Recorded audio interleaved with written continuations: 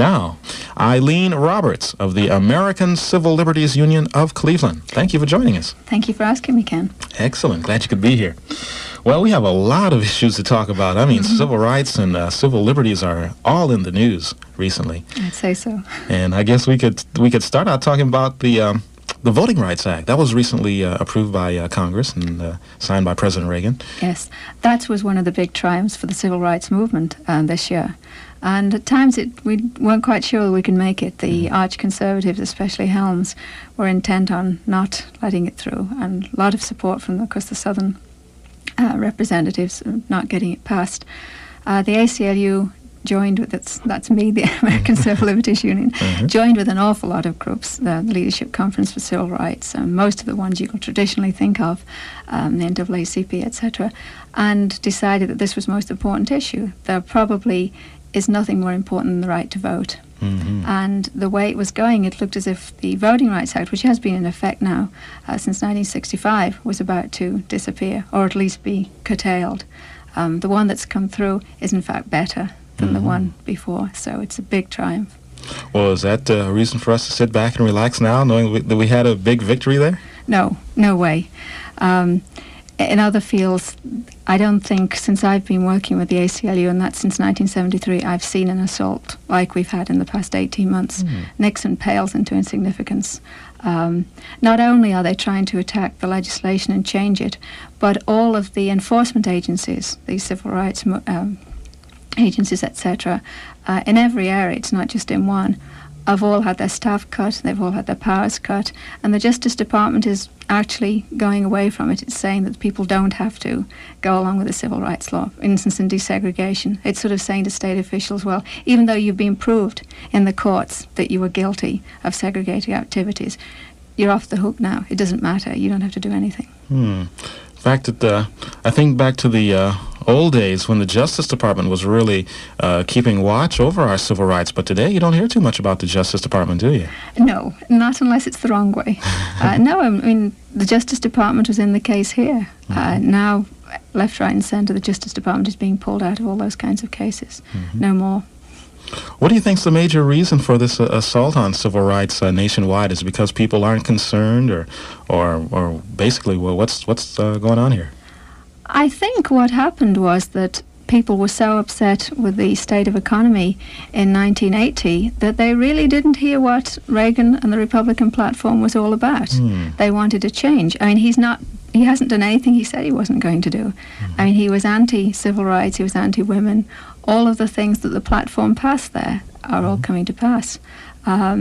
Maybe we were a little bit complacent in not looking at what was going on. But it was as it was there. We've got to get up and do things, though. I think the other thing, too, is that there is a lot of apathy. And people have been kicked around now a lot. I don't think they know where to go anymore. Funny you should mention women. We just had a stunning defeat, I guess, for the Equal Rights Amendment. A lot of people have been pushing for it, and I remember it started off rolling along, being ratified by quite a few states, but they couldn't get the last three. No. It's interesting. It's the South that we always seem to be fighting. It's a big disappointment. And it's hard to understand in this country in 1982 that the Equal Rights Amendment would fail. It doesn't say anything except that women will be treated equally in front of the law. And all of the things that the people who've been against the ERA said are not true. I mean, it's not going to disallow separate bathrooms. It's not going to take away protection from women. In fact, most of the laws that have gone into effect in states where the ERA had passed have extended what have been protective labour laws, for instance, to men as well as women. I mean, they haven't taken them away. And in fact, it's interesting that it's not been the anti-ERA movement who've been helping women in such areas as daycare, battered women laws, these kinds of things. It's been very much the pro-ERA movement that's pushed for all that kind of legislation. Well, who was basically against the ERA? Who's responsible for holding it up? Well, we've got some of the southern states, but I think, of course, Phyllis Schlafly is the one that comes to mind. Strange woman, and I've never been sure where she comes from. Brilliant attorney. or who she's representing. Or who she's representing, in a background which would lead you to believe that, in fact, she should be the other way. Her father apparently lost his job. He'd been working for a government department, I think it was, just about the time she was going away to school. And she put herself through school by working during the day at school in an armament factory at night, which just certainly was not easy going, and did it in a remarkably short time. For someone with that kind of background to suddenly become, she has anti-women and sort of arch-conservative and anything else, is very, very strange. But she's played on the fears of a lot of women, especially women who are tied to the home, that have got small children, that have never had an education, that are old, and who were afraid, or they heard from her, that if the ERA went past, that their husbands would be allowed to dump them. There would be no protection for them, all the laws that could have helped them in the past. In fact, unfortunately, I mean, the reality of it is that the situation we've got in is more likely to result in that than if the ERA had been passed. We could have written protections in then. We can't now. And the way the courts have been going, unfortunately, women are being dumped.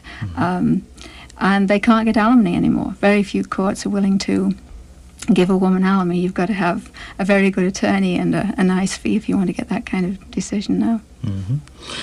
We have 11 minutes after the hour of 6 o'clock, 76 degrees. I'm Ken Robinson on Radio 1490, and we're talking to Eileen Roberts of the American Civil Liberties Union of Cleveland. You know, the American Civil Liberties Union is kind of an interesting organization in that you can't really be classified as left-wing or right-wing or center, because you've supported groups from all over the spectrum when you felt their civil rights were in danger.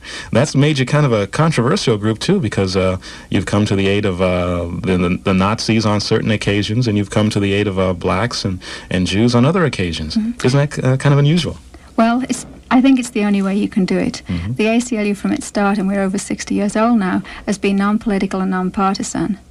If we at any one time in those 60 years had gone into court on behalf of a political party because we happen to like their politics or because we happen to like their philosophy, we would have lost the impact we had in the courts. We went in saying, we have no sides here.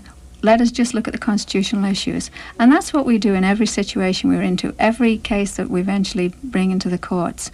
It is the constitutional issues. What argument can we use that's written into law, that's written into the Constitution? I know it sounds strange because you're right. Most people see us either one side or the other and get angry with us very often from one side or the other. But that's the reality. Every one of those cases is very, very carefully worked out. And we don't only, it's not just litigation. We're working in all the legislative bodies throughout the country. And we do a lot of work in public education, trying to make people understand what their own rights are. Because unfortunately, although we have two fantastic documents in the Constitution and the Bill of Rights, they're not self-enforcing. And the government is more likely to take away your rights than to give them. There is no government body that was set up at that time that says they had to do this forever. And a lot of people don't understand that. And a lot of people don't understand that that's why we're here. That's why we've been around for such a long time. Now, a lot of our listeners are concerned about the situation with the Haitian refugees in southern Florida. The Haitian refugees were detained in Florida. Some were shipped to Puerto Rico in one of our government military installations there. And I guess a lot of people are asking, why are the Haitians being detained when usually immigrants from other countries, let's say Western Europe or Eastern Europe, come over and they're welcomed with open arms? Has the ACLU looked into this situation? Yes, we've been making statements right from the beginning. The most recent one I saw came out of our national office just last week. We're very concerned about these, you're right.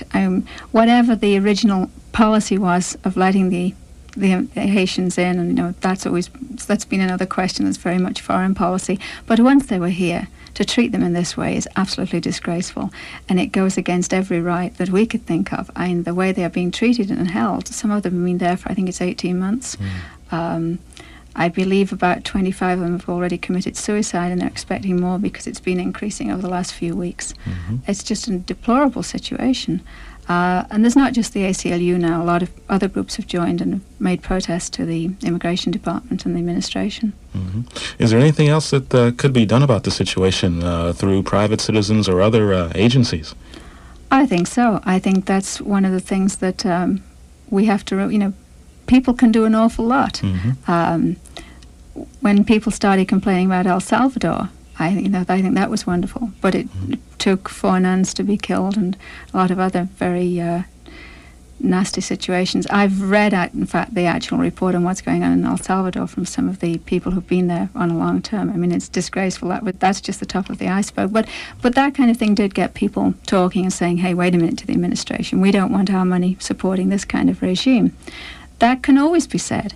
It's being said, unfortunately, by people we don't like now at the moment. I mean, I think of the moral majority and the force they've got by, again, just private citizens standing up and saying this is what we want. I mean, a tremendous voice now in the country. Now, President Reagan recently signed a bill that hit the news media, but there wasn't very much fanfare about it, and not too many people reacted to it, and that was the measure allowing citizens to be prosecuted if they reveal the names of CIA agents, even if they are on public record. Again, this we fought all along. This, unfortunately, was one of our big defeats. We have a legislative office in Washington and some extremely well-qualified people there, and they've been lobbying. Now, this bill has been around off and on. It didn't start as a Reagan bill. It started even before it was first introduced in the Carter administration. But this year we just lost hands down in both the House and the Senate. We thought we would be able to stall it in the House, but we can't. What it means is, in fact, that anybody, especially any news person, who gives away prints the name of any kind of CIA agent or whatever, even though that person isn't on any classified list or it's no danger, can be prosecuted. It's giving enormous powers to the government. And for those of us who are old enough to remember what it was like in the 1950s, we know what's capable of happening in this country. Does this mean the United States government could possibly be gearing up for more subversive intelligence or activity around the world? A lot of people, I think, feel that, especially those people who know anything about the national security, the fact that they want to put... they don't want us to let us know what the CIA is doing, and etc. When in fact the CIA was found guilty of spying on private citizens, something it's not supposed to do. Right, things like the Church Report and all of those things. I mean, unbelievable. We've just finished a case, in fact, on behalf of someone to get his Freedom of Information Act, and in it had to do a lot of discovery kind of work on the history of the FBI, and it's unbelievable. Not only did they spy on people, but they actively went out to subvert, to sort of disenchant the whites from the blacks, especially in the 60s and 70s, the anti-war movement from the other students and so on. I mean, these were memos that were made up and passed us, and they really are awful, some of them. It's incredible. And there they are. I mean, you ask for them under the Freedom of Information Act, and you'd be surprised what comes about sometimes. Oh, my goodness. Well, we're going to give you, ladies and gentlemen, the chance to talk directly to Eileen Roberts of the American Civil Liberties Union in Cleveland. I've been here since 4:30, so that's why you can't talk after a while. But give us a call at 795-1212. That's 795-1212. There's a bunch of issues we can talk about. We can talk some more about the Voting Rights Act. We can talk about the ERA, gay rights. We haven't even gotten to that one yet. Affirmative action, creationism versus evolution. 795-1212. Prayer in schools. Boy, there are so many issues, and most of them haven't been really hitting the news media. They hit them off and on, I suppose. That's right. But you can call in and talk to Eileen Roberts of the American Civil Liberties Union. We have, 4 lines open for your convenience. 795-1212. And I do believe we're going to take a commercial break. Then we'll be right back. So you can call in now, get situated, and we'll come back to your telephone calls at 795-1212. I'm Ken Robinson. We'll be back right after these messages.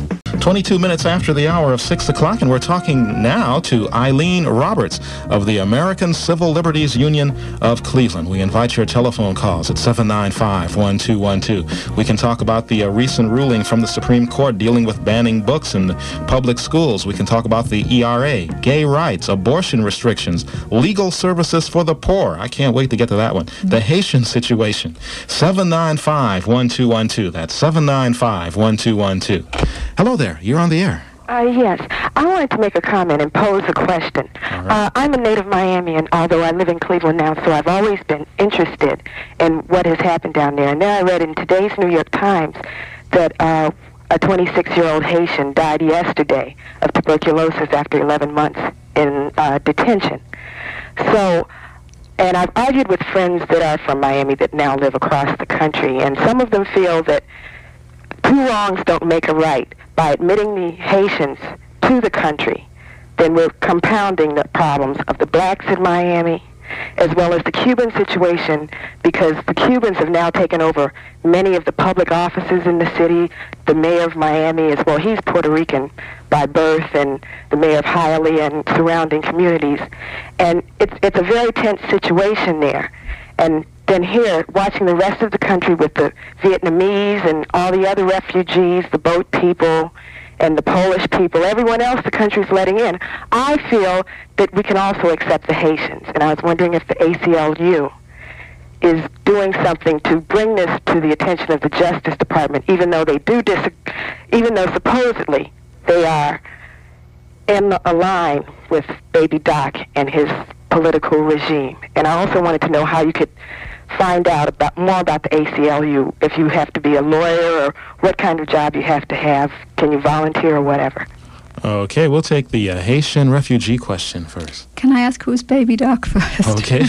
He's the dictator, Baby Doc okay. de Duvalier. All right. The dictator who's... known that. Yeah, John. Okay. Yeah, his father was Papa Doc. That's right, his Okay. father's right. Mm-hmm. I'm hearing you say that some of the people in Miami are upset, and one can understand that too. And I think that's part of the overall immigration problem too. I mean, what the immigration department does with the people when they get them here, how they disperse them throughout the country and things, which probably needs to be looked at, but isn't a civil liberties issue as such. But I agree with you. I think you're saying that once we've decided those Haitians should be allowed to come here, then we should treat them much better than we're doing, to keep them in isolation the way we've been doing. Now, the only reason for keeping anyone behind bars, which we've done with these people, I mean, they're in wired compounds, is if one's committed a crime. These people have they hadn't had trials, they hadn't been proved to have committed a crime, and they've been kept there. Nobody's done anything to help them. Now, the ACLU has made continual protests ever since the start of this, that this is not the right way to treat them. To the Justice Department and whoever else we felt necessary. I'm personally not been involved in this because it's been the people down in Florida and the people at our national office that has, but yes, most definitely they've been working all the way along on behalf of the Haitians to get a fair deal, to get a fair treatment, to get them out of those camps. Well, have they also been supporting the Cuban movement in as far as, well, like when Castro dumped and opened the gates of Mariel and dumped all the Cubans here from prisons and everything like that? The ACLU has never supported any political movement. We couldn't do that. We were discussing this earlier, that if we are going to defend civil rights, if we get into politics, even if it's only Republicans and Democrats and liberals and semi-liberals, we'd be lost. We would have no voice in the courts. So we can never go on the politicals. What we do is we look at what's happening to a particular group of people, and if their civil liberties and civil rights are being taken away from them. And it's basically a human rights type movement. That's it, right. Okay. And if you want to know any more about it, I mean, I think that was also part of your question. I'd be glad to, either talk to you at leisure at another time. Call the office. It's 781-6276. Okay, is that listed? Yes, it's under American Civil Liberties Union. Okay, thank you very much. My pleasure. Bye-bye. Okay, we'll give the number and address at the end of the show so you can write it down and write letters or call, whatever. Okay, thank you very much. Okay, thank you for calling. Bye-bye. Okay. Speaking of the American Civil Liberties Union and its operation, I can't help but notice that you have a British accent. Is that correct? Yes, it is. Are you originally from Britain? Yes. Mm-hmm. What area? The north of England. North of England. Mm-hmm. I was born for anyone who knows England, about 30 miles from Manchester. And then spent most of my adult life in Yorkshire, which I love. And I think a lot of people are probably familiar with that from various television serials that have been on PBS, things like The Harriet, James Harriet's the vet program there. And I can't help but remind everyone that that England is the home of Amnesty International, another fine human rights organization. Has the ACLU ever worked together with the Amnesty International?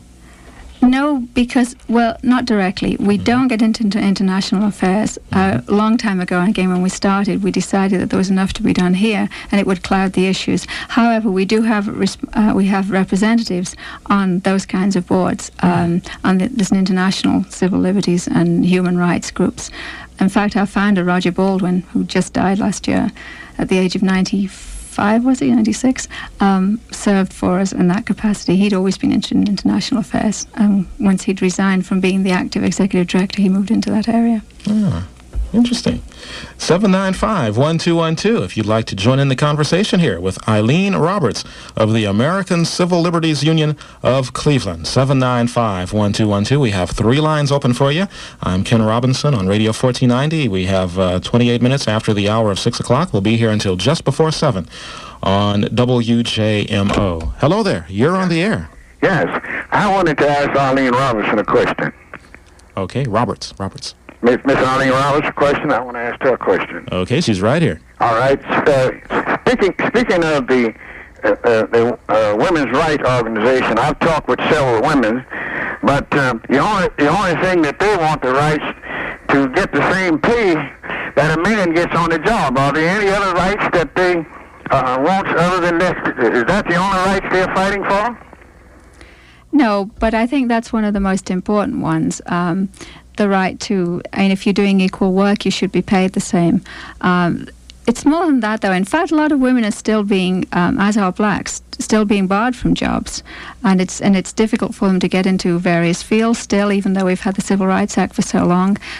This particular time in an economy, as I don't have to tell any black people, but I also not tell a lot of women. They're the ones that are first to go. I know, for instance, in the car field, that a lot of women who'd taken jobs and started a whole new life for themselves based on the reasonable salary they were getting there have now been the first to go as people have been laid off. And that's very important. For anyone to be independent, you need some form of support. But there are other things which we still need to fight for in the education area. Surprisingly enough, women weren't being educated the same way as men were, especially in things like vocational education, which again leads you to the job opportunities. We've been working in that area to try and get better training for both ways. Very often a man can make more as a hairdresser, a woman's hairdresser, than a woman can, in fact. It works both ways. Little things which sometimes might not seem important, like name change.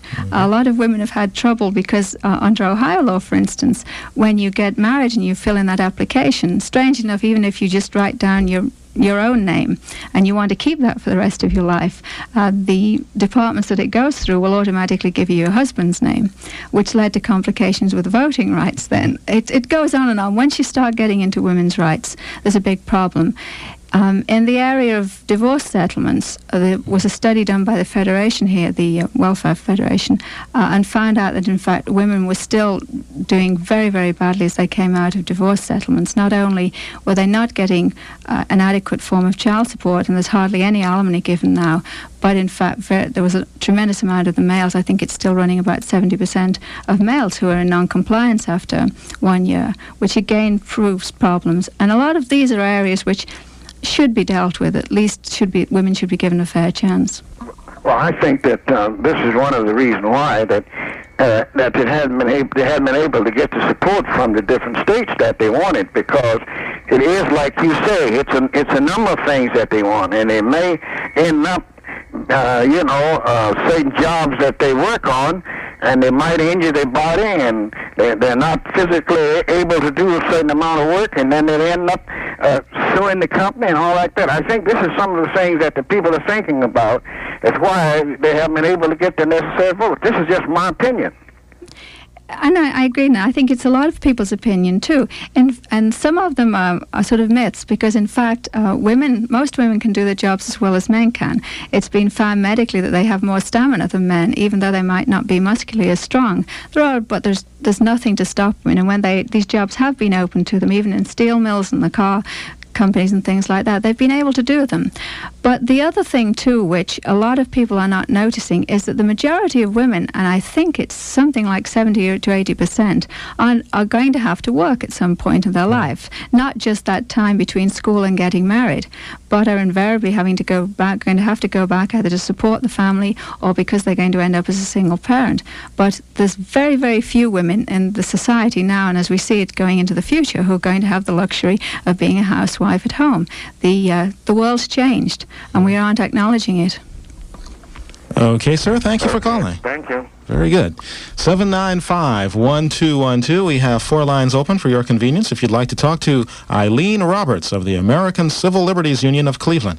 I'm Ken Robinson on Radio 1490, and we have 33 minutes after the hour of 6 o'clock. We'll be here until 5 before 7. Hello there. You're on the air. She gave some very good statistics there. Mm-hmm. I'm going to say one, as far as the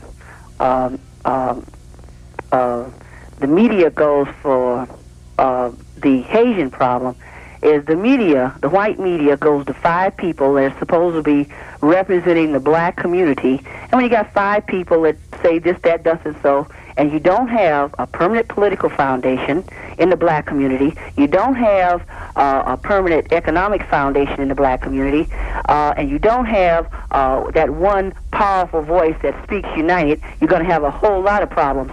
I was told by a friend that there are some other refugees that just got here. They've been sponsored. They go to community centers. They get help in trying to figure out this clown. And 5 or 6 years from now, because they have white skins and I don't, they'll be my boss, and I'm being told I'm inferior, which I know is a lie. She made some very good points on a women's issue. I'm a young black woman, and I'm also involved in 2 black women's groups. You told them just right. According to a Black Women's Newsletter, 70% of poor women are head of household in the black community, and 55% of women are head of household in the middle class. That's 125%. And one other thing I'd like to say while I got opportunity, okay. I vote. And I noticed in the last election, a lot of black candidates did not win because they did not network with grassroots and with the poor. They go and they deal with nothing but the top. You can't stay at the top all the time. You got to deal with the bottom. And if you don't deal with the bottom, you're going to keep on coming up with nothing. Thank you very much. Thank you for calling. Any thoughts on any of those issues? There's a lot of issues there. I think I'll pick up on the last one because the right to vote, I think that's very, very important. And I wish more people would vote, would get up and vote. But it was one of the things that was part of the Voting Rights Act that became very noticeable when we started pulling in statistics and research, that in fact a lot of absolute black townships and areas, especially in the South, had not a single black representative. They were all white representatives, and something really has to be done about that. All right. On that note, I do believe we're going to take a break. Are we going to take a break, Tony? Yeah, he says we're going to take a break. Okay, Tony's the boss. While we're taking our break, you can call in and participate in today's show. We're holding a little seminar on civil liberties. And boy, we have only scratched the surface so far. We need another hour to talk about this, I tell you. Eileen Roberts of the American Civil Liberties Union is our guest. I'm Ken Robinson. Give us a call, 795-1212, 795-1212. Our lines are open for you. And we're going to come back with your telephone calls right after these messages. This show is brought to you by Panoramic Lifestyle Clothing. Panoramic, a vision moves in all directions.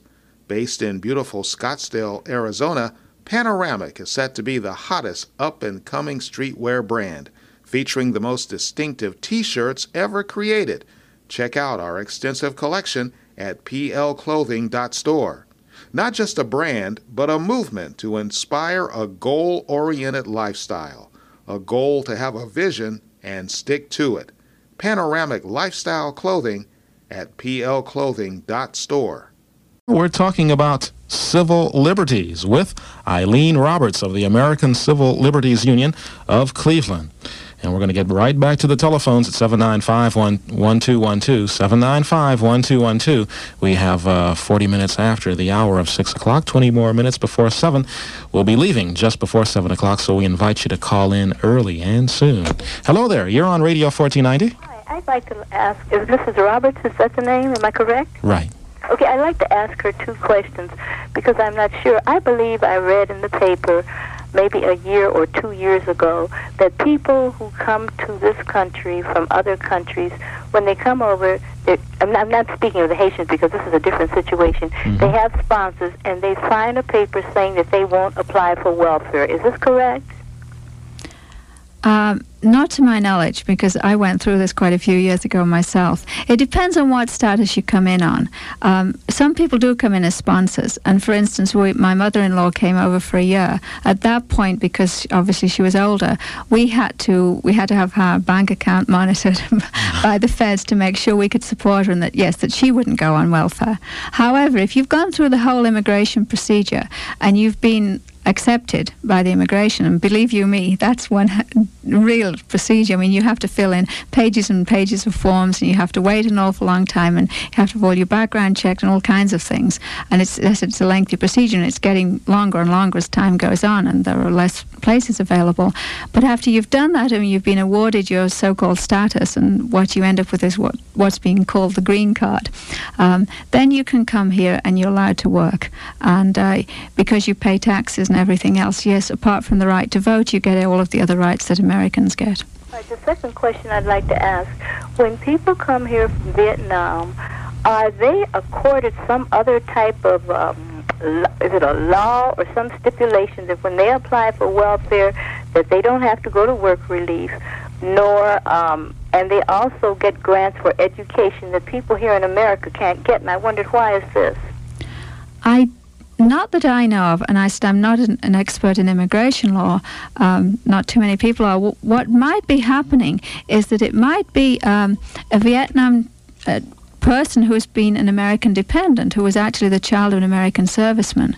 And there might be some situation like that, or a wife of an American serviceman. In that case, they probably would be eligible. But I'm no expert. I'm just sort of thinking of some idea what it might be. Okay. Another big ruling was in the news last week in regards to civil liberties. The Supreme Court made a ruling on banning books by public school officials. For so long, they would pull books out that they felt were questionable in, I guess, moral attitude or whatever. And some pretty notable books were pulled out of a lot of libraries around the country. Yes. And the decision was, the Supreme Court really didn't decide, which is good in some ways because at least they didn't say that schools could censor books. In fact, what they've done with the decision is, in fact, send it back to the lower courts to find out if the school board that was involved, it was, I think it's Long Island Treetops, it's called the school, had any justifiable constitutional reasons for, in fact, banning these books.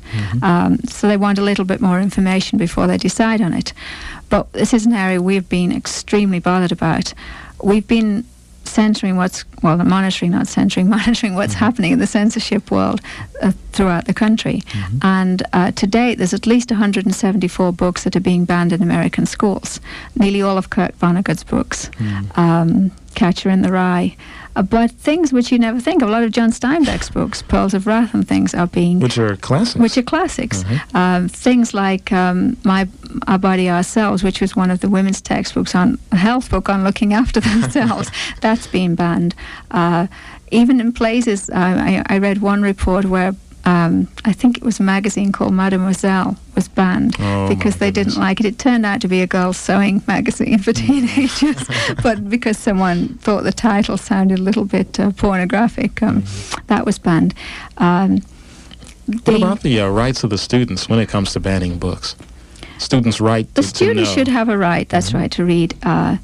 The one thing that one of the things that we've always felt was everybody should have the right to see and hear and read whatever they want to.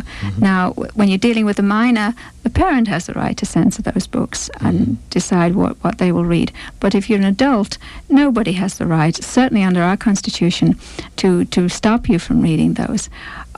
Whatever you might decide is wrong for the society, someone else isn't going to. I mean, we went through this with Mayor Perk a few years ago, where he decided to interpret the Supreme Court law ruling himself on this very issue, on a broader issue, on what was obscene. At that point, he went into the airport bookstore, which was the only thing he had control over, one morning and took out Penthouse, Playboy, Our Body, Ourselves Again, The Joy of Sex, those kinds of things. And he also, I don't know if any of you remember this, but he sent out a questionnaire to everybody, because what the Supreme Court had said, they have something called community standards. Right. And what it means is that if anything has any literary, political, scientific, medical, etc. value, it can't be banned, even though it does look as if it's obscene. But also they put in this thing called community standards, because they felt that what might be right, for instance, for San Francisco wouldn't be right for a small, sleepy little township somewhere. But they keep the right to decide, not a local municipality. And here, Mayor Perker decided, in fact, he had the right to decide. So he sent out these questionnaires. Unfortunately, he sent them out with the garbage collectors. And we had the media descending on this town. It was the biggest joke. Unfortunately, again, Cleveland came the brunt of the jokes. But it isn't a laughing matter. It's very, very serious. This is the basis of a free society, the freedom to read and to listen to whatever you want to and whatever's available. All right. We're going to go back to the phone lines now. It's 795-1212. Hello there. You're on the air with Eileen Roberts of the American Civil Liberties Union. Hello? Are you there? Oh, boy. Missed your big chance to be on the radio. Hello. You're on the air. Yes. My question to the guest is in regards to the Equal Rights Amendment, which did not pass. Would it not, in fact, had it passed, with our economy in the strained state that it is these days, would it not in fact have caused, even for the sake of right, have caused a devastating effect on the economy, though, in regards to all the countless numbers of lawsuits that could have legally been filed in regards to jobs and job discrimination, pay discrimination? Wouldn't it have reinforced many of the discriminations in regards to pay discrimination and promotion discrimination? With the economy in this recession state, couldn't it not have devastated the country had it gone through, just for the sake of being right? I realize some things have to do and they are very costly, but couldn't that potentially have devastated the country already in a recession? No, in fact, at the beginning, it wouldn't have made any difference at all. And very rarely, in fact, does a law go into effect and things happen straight away. And also, too, we've had the Civil Rights Act in effect now since '64. And Title VII of that, in fact, bans any kind of discrimination in employment in all the ways you've just been talking about. So women have been filing lawsuits ever since then on behalf of that. That wouldn't have made any difference. Those powers would hardly have changed. A lot of the powers the ERA would have given would be at much more elevated levels of law, where the Supreme Court, for instance, has not come down heavily on the sex bias side. And that's a very technical area. But in reality, what would happen right now, very little would have done.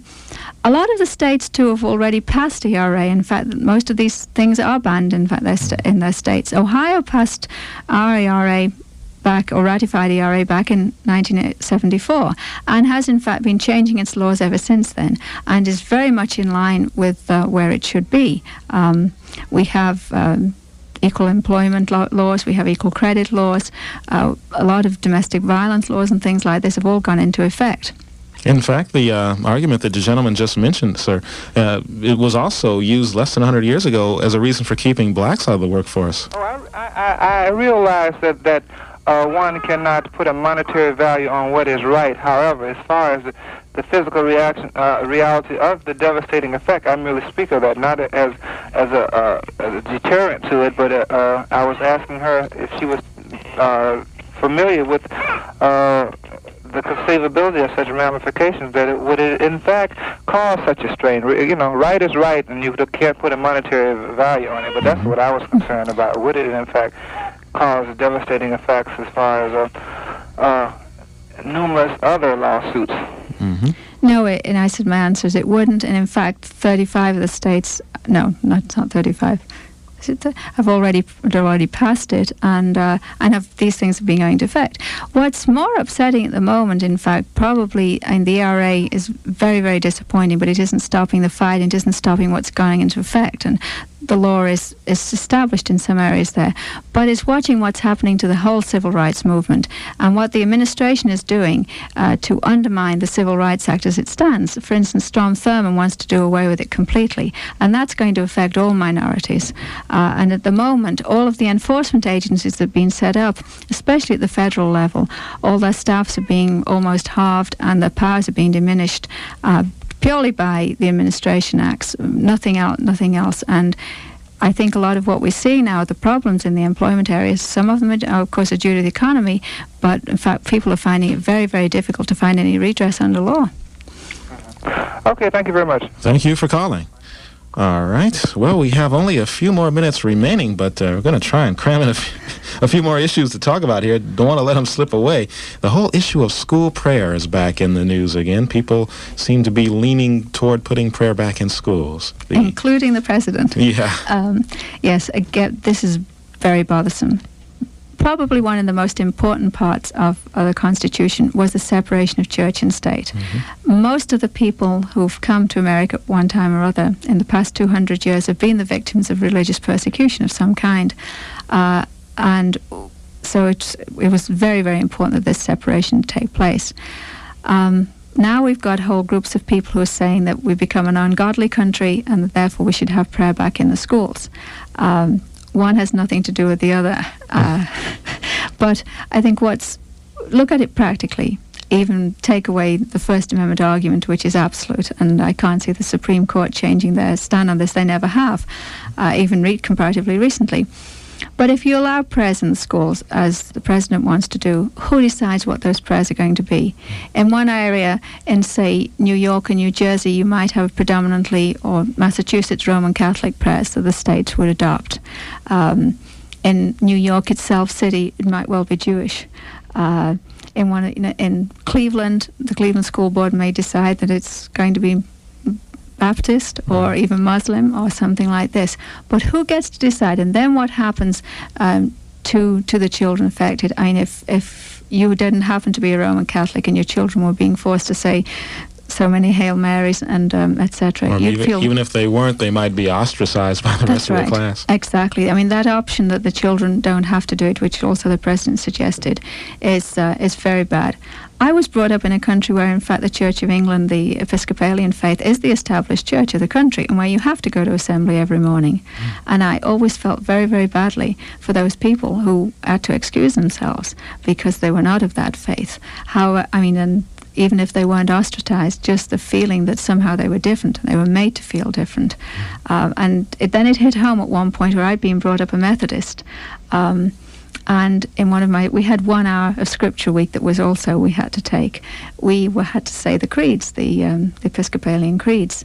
And I didn't know it, whereas I could recite easily the Lord's Prayer. That was no trouble. I've been doing that right from the start. I couldn't do this, and it bothered me. And I began for the first time to get that feeling of what it was like to be different.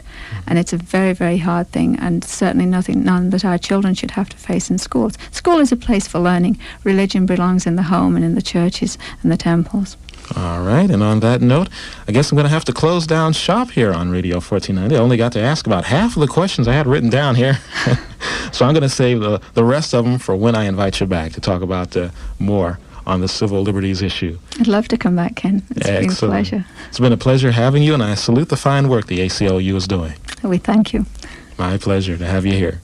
Well, we've been talking to Eileen Roberts of the American Civil Liberties Union of Cleveland. If you'd like to give them a call or get some more information about any of the issues we talked about today, here's their telephone number. It's 781-6276, 781-6276, and they're located at 1223 West 6th Street, Cleveland, 44113. This podcast was created with Linux, the best computer operating system on the planet.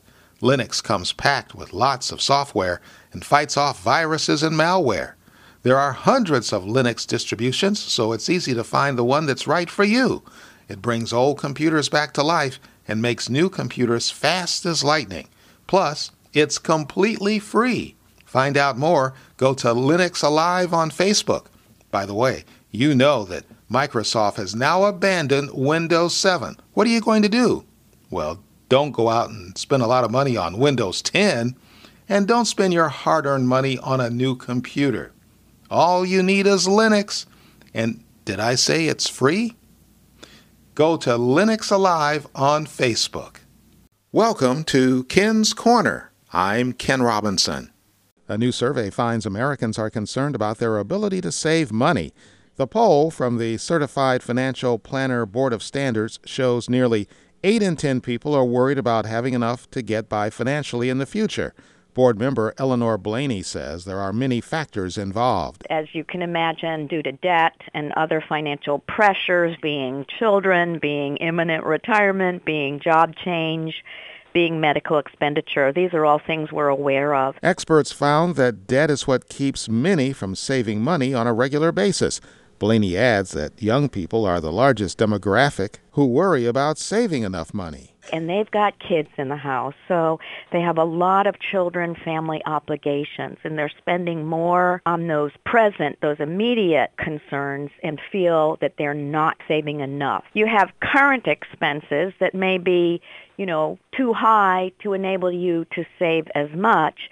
And then, of course, you have, future expenses that really is what we need to save for. The Certified Financial Planner Board of Standards is a nonprofit organization that administers a certification program to nearly 74,000 financial professionals. Thanks for stopping by Ken's Corner, part of the KRob collection. Learn more about our shows by checking out krobcollection.com or the KRob Collection Facebook page.